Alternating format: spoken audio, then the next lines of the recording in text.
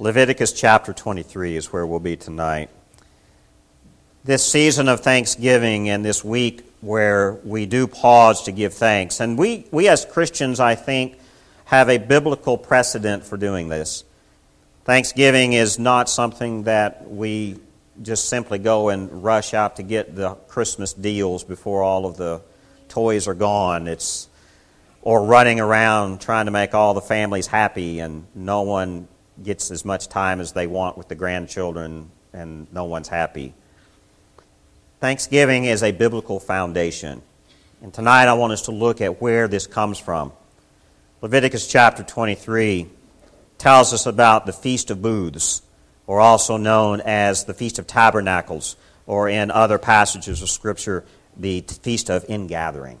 So Leviticus chapter 23, if you can stand, let's read God's Word together, beginning in verse 33. Leviticus chapter 23, beginning in verse 33. And the Lord spoke to Moses, saying, Speak to the people of Israel, saying, On the 15th day of this 7th month, and for 7 days is the Feast of Booths to the Lord. On the first day shall be a holy convocation. You shall not do any ordinary work. For 7 days you shall present food offerings to the Lord.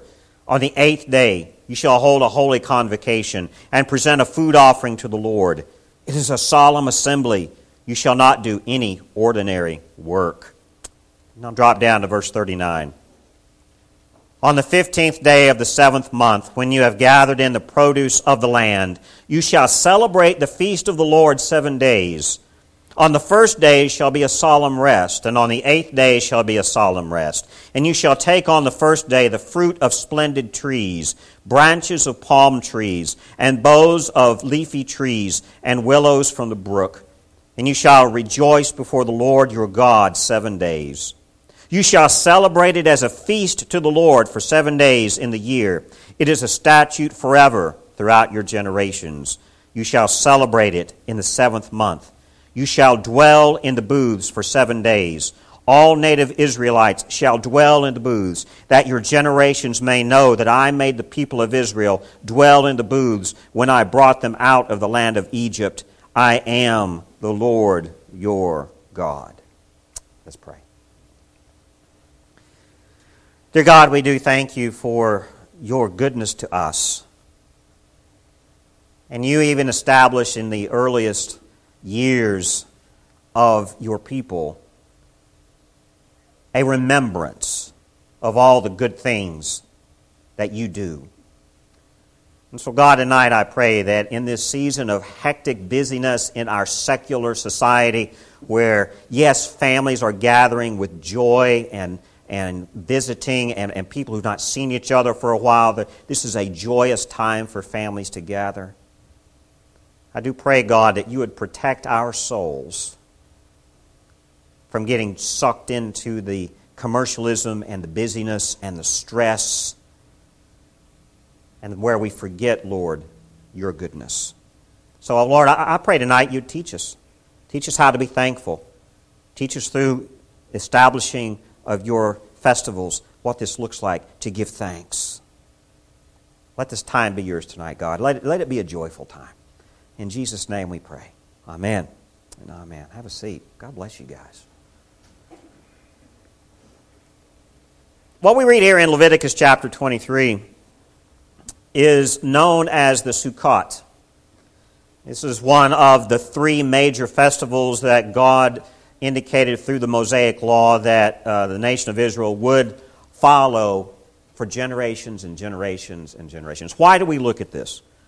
It's because in our tradition of Thanksgiving in the United States, the earliest, the Puritans, the Pilgrims, from the Puritan traditions, they looked to this festival as the model for the Thanksgiving feast that started it all for us. Did y'all know that? The Puritans, when they were gathering and giving thanks to the Lord for surviving those first few years in the New World and the friendships that they developed with the Native Americans, the Puritans went to Scripture and said, we want to celebrate the Lord in a biblical way, and this was the model.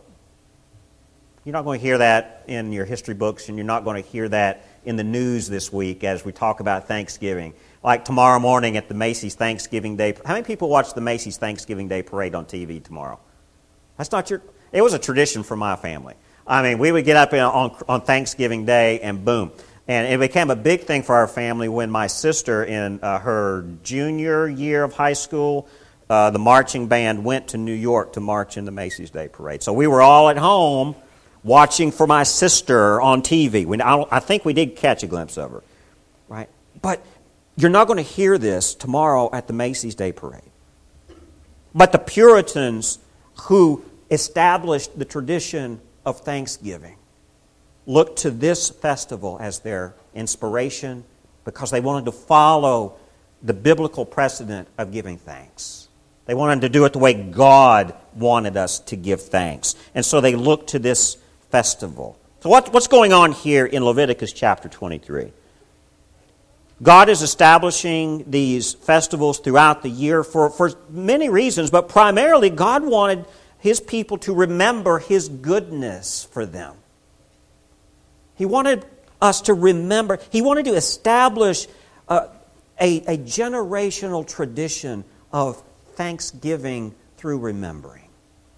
And He establishes this feast at a very particular time of the year. This Feast of Tabernacles is also known as the Feast of Booths. It's also known as the Feast of Ingathering. It depends on which passage of Scripture you're looking at. But in this Feast of Booths, you see two things going on here. And I want us to point these out in the passages that we read. There's two main things going on. Number one, there's a historical reminder of how God provided for the children of Israel during the 40 years of their traveling around in the wilderness. Even though they were in punishment, even though God said, this generation will not see the promised land, and you're going to wander in the desert for 40 years, I will still provide for you. Wow. And we see this here in verse 36 here of Leviticus 23. For 7 days you shall present food offerings to the Lord. On the 8th day you shall hold a holy convocation and present a food offering to the Lord. It is a solemn assembly. You shall not do any ordinary work. Now that's interesting. As they're gathering in the food, and see, this is what happened. This festival was presented at a time of the end of the harvest, so there would be plenty of food here for you to gather and to give your offering to the Lord. This would have been the time of the year that you would have given the grain offerings and the different food offerings that the Lord indicated in the Mosaic Law. The second thing here that we see, if you look down to verse 42, he says, you shall dwell in booths or tents or tabernacles for 7 days. All native Israelites shall dwell in booths, that your generations may know that I made the people of Israel dwell in booths when I brought them out of the land of Egypt. I am the Lord your God. So the historical element is that He wanted the people to live in tents, really, for 7 days. And He also wanted them to gather the food of the harvest during this time and give offerings to the Lord. Does that sound familiar to us during Thanksgiving?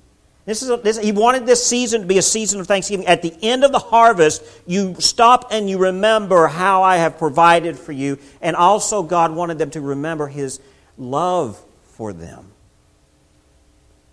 Now here's something else that's very interesting during this time.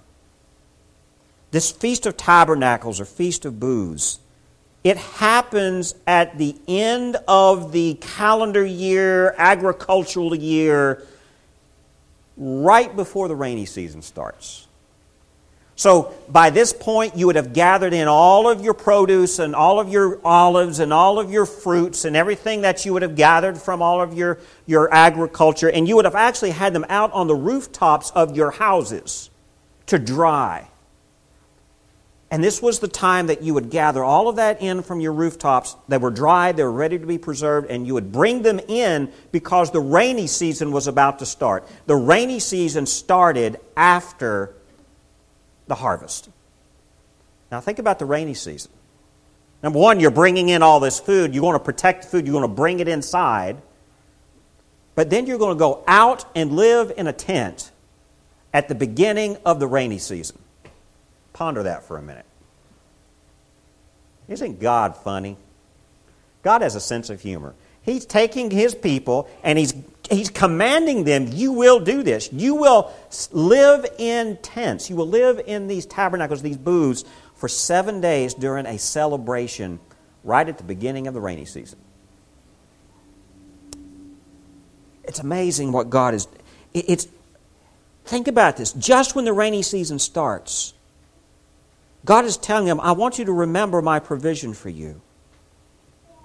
This was a celebration that was both at the end of the agricultural year and actually crossed over to the beginning of the new year. So this was kind of like an end of the year, new year celebration as well.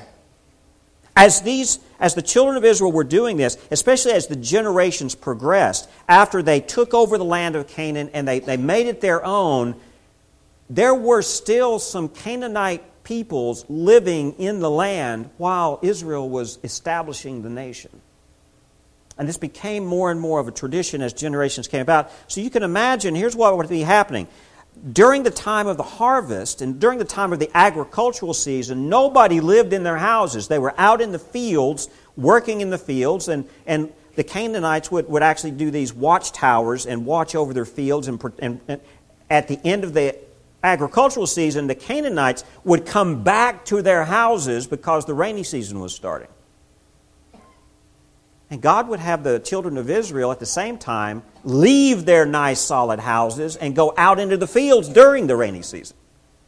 So you can imagine all of Israel's neighbors, these pagans, these Gentiles. What are these crazy children of Israel doing? You see what God's doing here? He's wanting them to live a testimony even in the midst of those who do not call God their Father. He wants to take His children and say, this is a celebration once a year I want you to do. You want to remember my provision for you, not only historically, but also currently. So you have a historical element here, you have an agricultural element here of this celebration. We do the same thing now with our Thanksgiving celebrations this week. Now, I've not studied this since elementary school, but we used to study the story of the Thanksgiving Day, pilgrims, right? Y'all still do that in school? Do you, Eli? Okay. Right? Now, they don't give the God element to this anymore, hardly. Some teachers still will. But we see here that the Puritans, who we now call the Pilgrims, they wanted to model a biblical attitude of thanksgiving. Now, what does Jesus do with this? God always establishes these things in the Old Testament to point to something in the New Testament. Okay? He always sets up these festivals to point to Christ. Let's turn to John chapter 7. And let's see Jesus here speak about during this season of the Festival of the Booths. John chapter 7. We're going to be looking at beginning in verse 37.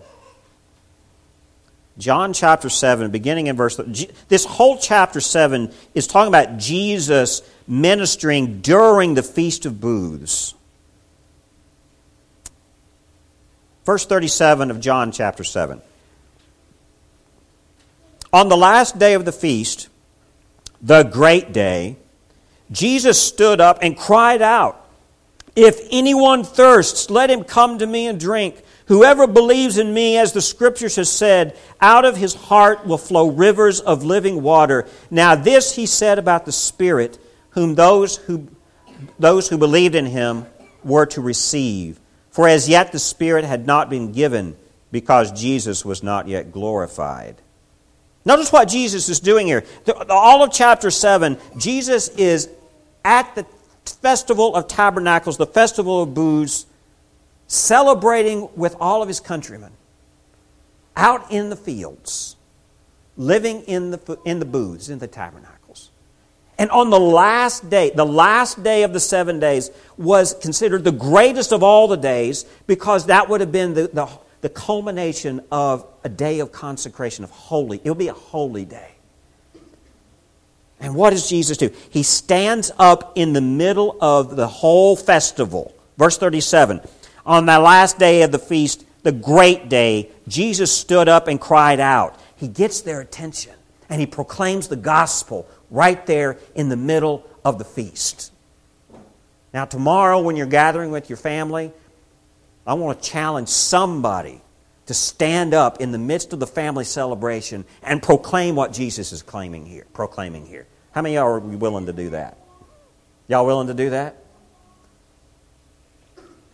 Here's what Jesus says. If anyone thirsts, let him come to me and drink. Whoever believes in me, as the Scripture has said, out of his heart will flow rivers of living water. Jesus is saying this right in the middle of the rainy season. He's saying this right, I can imagine, mud and rivers of water flowing past these tents. And Jesus is proclaiming this loudly for everybody to hear in the midst of the feast. Everybody is celebrating and giving thanks to the Lord. And he's saying, out of his heart will flow rivers of living water. And Jesus was pointing to why we give thanks to the Lord. God provides not just food for us to eat, not just houses for us to live in. He doesn't provide just a salary for us to pay the bills. God provides Himself through His Son, who then the Holy Spirit is poured through. Amen. That's worth giving thanks for. Because what Jesus is declaring here about the Holy Spirit and tying it into the imagery of the living water, Jesus is declaring that because there is no peace, there is no salvation in this life, this life is dead, he's saying, because there's no peace, no salvation, no life, there's no happiness in our human affairs, in our taking control of our own lives. Jesus is declaring in the midst of this celebration for everyone to hear that God is moving with compassion, that God moves and grants the fountain of life, and that is worth giving praise and thanksgiving for. Amen. And this fountain of life is Jesus Himself, who gives us the Holy Spirit. This Feast of Tabernacles, this Feast of Booths, this Feast of Ingathering, all the same thing, just different names. You can read about it in Exodus 23, Exodus 34, and Deuteronomy chapter 16. All of these passages refer to the different names of this same feast. Do we give thanks to the Lord for the salvation that comes to us through Christ? Do we give thanks to the Lord for the Spirit that God brings forth through His Son to us? It is Jesus who imparts the Holy Spirit in this world that we live in. The Creator of all that there is sends His Son, who was there at the beginning of all creation and caused all of creation,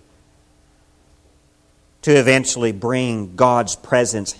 Actually, the Holy Spirit, you could say, it's God's Spirit, but it's also Christ's Spirit, because the Holy Spirit comes from the Father through the Son to us. Wow. I can keep on preaching, but we need to pray, don't we? Think about this. Tomorrow, my challenge for us all, and this is for me too, as I was praying and reading through all of this stuff, as I was pulling all this together and thinking through what is the importance of Thanksgiving. I mean, it's going to be great to gather around turkey and love on your family. And ladies, God bless you for stressing out and doing everything for your families to make everything. Now, and guys pitching in, doing what your wives tell you to do, or your mothers, or all of that's great. Now, my grandmother, rest her soul, whenever we would gather for Thanksgiving at my grandmother's house, it was against the law for anyone to do anything in her kitchen. She wouldn't let me in her kitchen. She wouldn't let her daughters in her kitchen. It was her kitchen. But I think times have changed. We're all pitching in as families now, aren't we? The men are allowed to cook the meat. I get to cook the meat tomorrow. I'm going to smoke a turkey. That's my contribution. But when we gather together tomorrow, guys, When you wake up in the morning, I'm going to ask that you remember why God calls us to give thanks. It's not just the money, it's not just the houses, it's not just the toys, it's not even good health. I mean, all that's good. I'm thankful for good health. God calls us to give thanksgiving so we remember His provision. He calls us to give thanksgiving that even in the midst of wandering in the wilderness, He's still there to take care of us. Now, if you can give thanks in those kind of circumstances, that's pure gratitude. And if you can give thanks in a feast of booze when the rainy season starts and you're living outside in the rainy season and you can still give thanks to the Lord and it be a holy, consecrated day of praise and thanksgiving, that's Thanksgiving. Amen? And so let's all pray tomorrow together. Is that somebody's car? That might have been mine. Oops. My keys are in my pocket. Oops. Because I felt my keys. I thought, I bet that's mine. Anyway. Tomorrow, as we're gathering, as you get up in the morning, before you get all stressed out and worried about the food getting on the table or getting to grandma's house or whatever, I want to ask you to remember, I want to challenge you. Gather as a family and pray for each other. And just pray an attitude of thanksgiving. Thank you, Lord, for this day. Amen. Thank you for my family. Thank you for our church. Thank you for your Son, Jesus Christ. Thank you for the salvation that you give us. Can we start our day tomorrow that way and end that day? Hopefully you don't, some of us have to work. I know there's several in this room that are going to have to work tomorrow. And I know that you're probably going to gather with families at different times throughout the next few days. But whenever your family gathers, I want to ask somebody to be bold enough to stand up like Jesus did and proclaim what He did on the last day of the festival. That'd be amazing. Amen. Now, here's how I would like for us to close out. In your bulletin here, I've given you a copy of a Puritan prayer. I think this is appropriate since the Puritans, who were the Pilgrims, were the ones who kind of gave us this tradition of Thanksgiving in our country. This is a prayer from a Puritan prayer book. The Puritans had books of prayers. They wrote devotions down, and they actually were so dedicated to their faith. They had discipline. They had hours of prayer throughout the day. I pulled this out of a book where they would have a series of readings for the morning reading and the evening reading. The morning prayers and the evening prayers. And then the prayers in midday and the prayers at afternoon. The Puritans were devoted. They really were. So this idea that the Pilgrims were staunchy Bible thumpers shaking your finger at, they were so holy in their lives. Now, I'm not saying they were perfect. There's a lot of flaws in the history too. But their intent, the idea of the Puritans, they wanted a purified life. And they were devoted to the Word of God. They were devoted to prayers. They were devoted to God Himself. I want to begin reading, and you can read along with me silently or out loud if you wish. But when we get down to the part of, I thank you for the soul that you have created, I want us to all read that in unison. Okay? Oh my God, you are the fairest, the greatest, the first of all objects. My heart admires, adores, loves you. For my little vessel is as full as it can be, and I would pour out all that fullness before you in ceaseless flow. When I think upon and converse with you, 10,000 delightful thoughts spring up. 10,000 sources of pleasure are unsealed. 10,000 refreshing joys spread over my heart, crowding into every moment of happiness. And let's read this together. I thank you for the soul that you have created, for adorning it, sanctifying it, though it is fixed in barren soil, for the body you have given me, for preserving its strength and vigor, for providing senses to enjoy delights, for the ease and freedom of my limbs, for hands, eyes, ears to do your bidding, for your royal bounty, providing my daily support, for a full table and overflowing cup, for appetite, taste sweetness, for social joys of relatives and friends, for ability to serve others, for a heart that feels sorrows and necessities, for a mind to care for my fellow men, for opportunities of spreading happiness around, for loved ones and the joys of heaven, for my own expectation of seeing you clearly. I love you above the powers of language to express, for what you are to your creatures. Increase my love, O my God, through time and eternity. Amen. That is a Puritan prayer. Let's close out in a time of prayer together. And I would love for you to, I'm just going to start us some prayer, but as you feel led to pray, pray out loud, just where you're sitting, or if you want to stand, that's fine. And let's give prayers of thanksgiving to the Lord tonight. Can we do that? Amen. I'll start us out, and I'm going to ask Matt, when you feel like everybody's done, would you just close us out? Thank you. Dear Father God, we thank you in much the same way that this Puritan prayer does. I pray, God, that you would remind us of your goodness. I pray, God, that you would remind us of your provision for us. And then that memory would just cause us to just weep with joy over what you do. And it's more than just our everyday living and our food and our clothing and our provisions. It's, God, in the midst of our inability to live and our inability to find joy and happiness and our inability to even come close to your holiness, Lord, you provided salvation. And for that, God, we give you praise. For that, God, we thank you. Tonight, God, hear our prayers of thanksgiving. And I just pray, God, that you would stir within us that prayer of thanksgiving. We may not know what to give you thanks for. And that's why, Lord, I pray that you would just cause us to know what to pray for. And you would give us the words. And you would give us that joy. Hear our prayers tonight, God, I pray.